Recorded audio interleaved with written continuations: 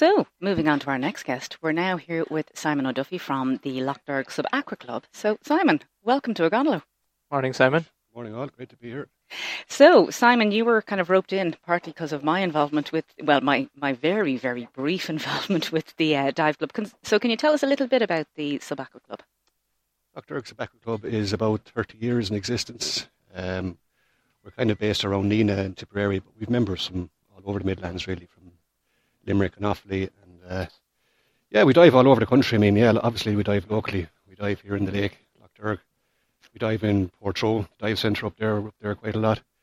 My last dive was actually here in just after Pierhead in Killaloe. Okay. We dive there quite a bit too. But like we go to Kilkee, we go to Doolin, we go up to Kilree Fjord, Cork Harbour, Hookhead. So all over the country. And we go abroad as well. And can I ask Simon as well, sorry there, when was the Lough Derg Sub-Aqua Club established? I think it was 92, so yeah. 92? Just over. How long are you in it yourself?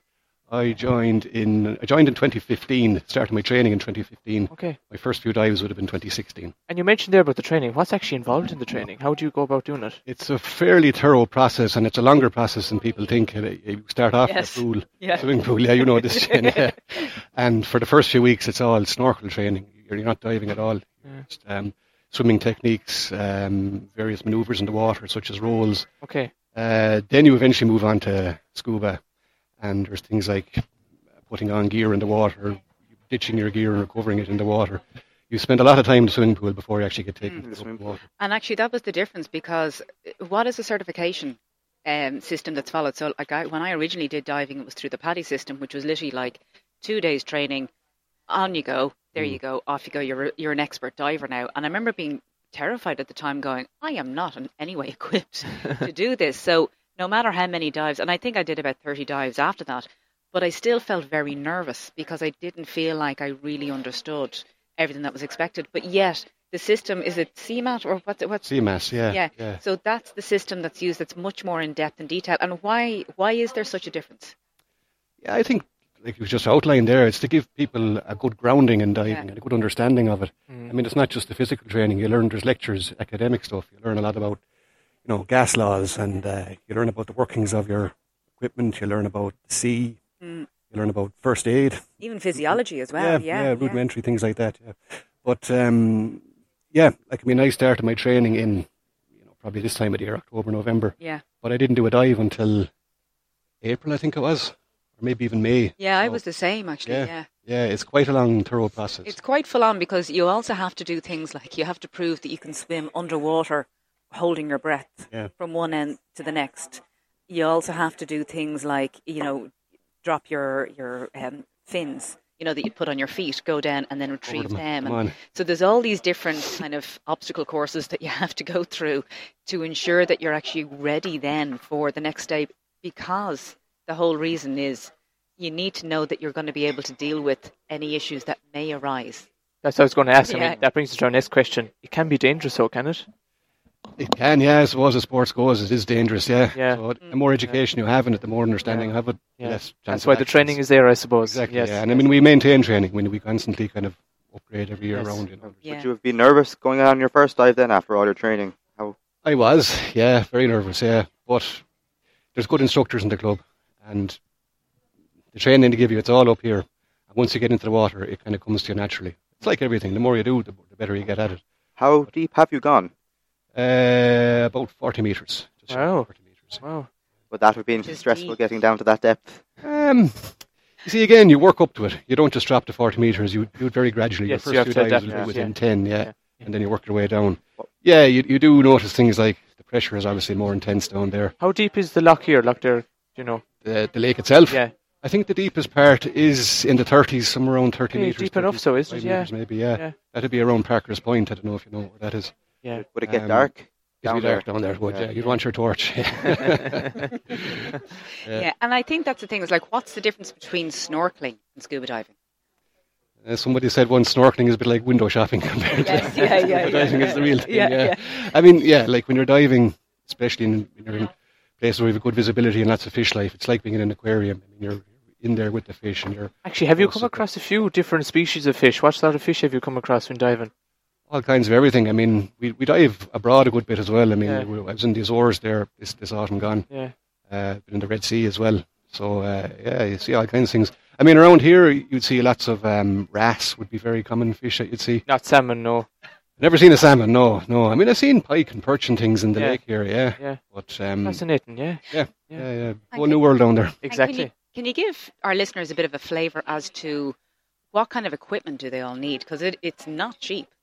It's not cheap, no. It's an expensive hobby, I suppose. Yeah. And Yeah. not only do you have to buy the gear, but you have to maintain it as well. But yeah, I mean, starting off, all you need is fins and a mask. That's for your And a snorkel suit. training. Yeah. Yeah, but you mean you've maybe 6 months to build up to that before you Yes, actually go to the true. open Yeah, water. yeah. So then you get your suit.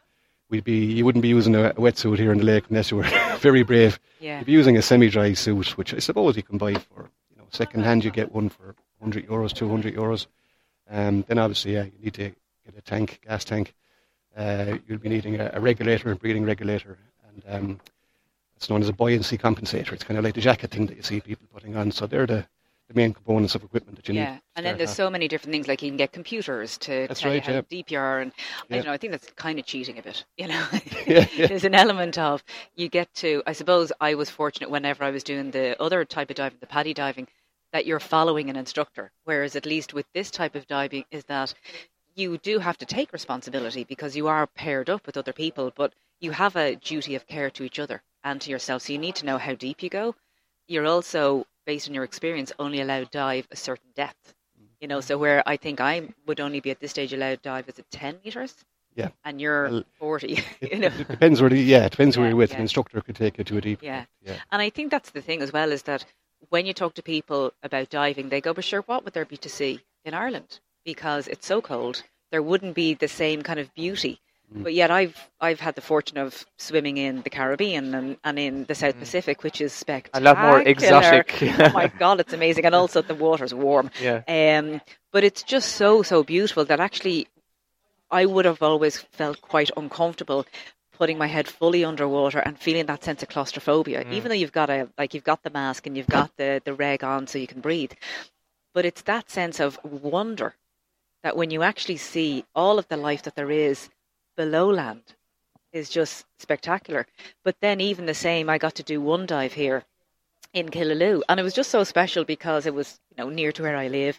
But even though there wouldn't have been the same element of, fish species as such, it was that thing of just what is actually there beneath us that we never get to see. Yeah. So I just think it's something that people could really take that step and just enjoy that kind of adventure as well. Absolutely, yeah. Ireland actually has some of the best diving in the world. Really? It's Yeah. when you get good weather, and even if you don't, good visibility, it's incredible. Off the west coast of Ireland, there's some fantastic dive sites. And what kind of photography down things would there, people it's see? amazing. All kind of things like boulders and walls, kind of cliff hangs down underneath the water, Yeah, crevices yeah. you can go into. You got crab and you got lobster, and there's all kinds of fish life down there. Yeah. Yeah. And that's the thing, is it's not just about seeing fish. It's like you could see wrecks. There's wrecks, yeah. Hookhead is a favourite spot of us to go and see a couple of nice wrecks down there. Cork Harbour as well. There's some World War I submarines down there Wow. that we dived earlier this year as well. The odd famous Are ship, you able to rescue take ship. pictures of the wrecks below? Yeah. A lot of club members would have cameras. Yeah, and some Special sit cameras, on. yeah. Video as well. Yeah. Are you allowed to go? How close are you allowed to go to the wrecks? Like, are you allowed Right to up go? on them. Yeah. Wow. Through them and all, yeah. That's amazing. Yeah, we have videos on our Facebook page actually. If anybody And wants so to go what and is check them that out. leads us nicely into, what is the Facebook page, Simon? I don't actually know. I think just I didn't lock the works back and it'll come up. It'll find us.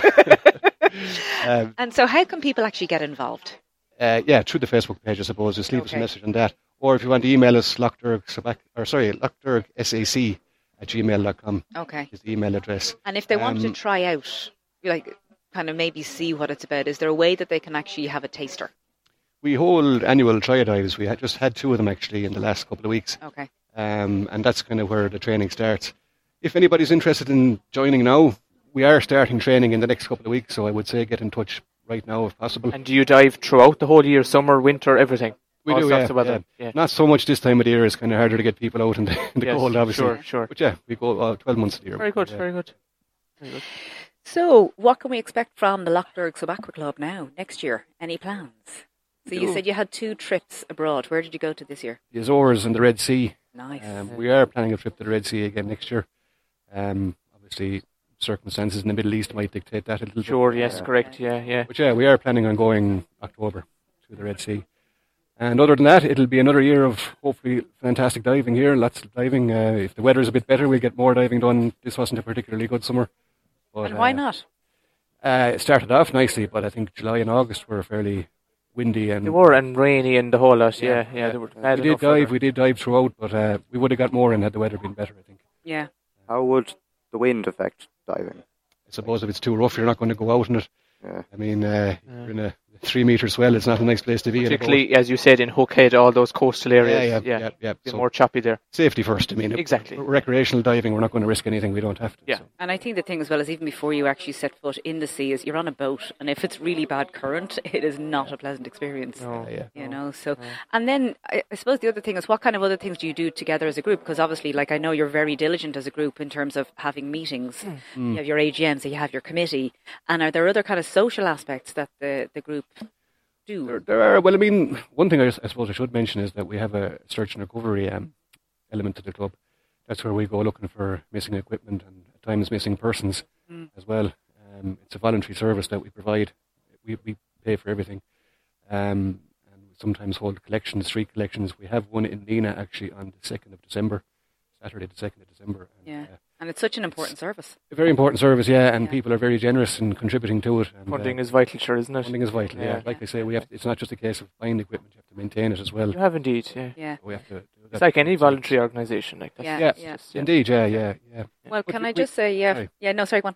We do hold social events and meetups and Yeah. things like that. Yeah, we have monthly meetings. And Nice. AGM is actually next Friday. Come to think of it. So anybody wanting to get involved? Yeah. Quick, down. jump. Anybody wants a job? Well, so can I just say first off, in terms of the search and recovery, thank you very much for the service. In terms of my own experience, brief and all as it was, due to my schedule rather than you guys, because you were all so helpful and supportive.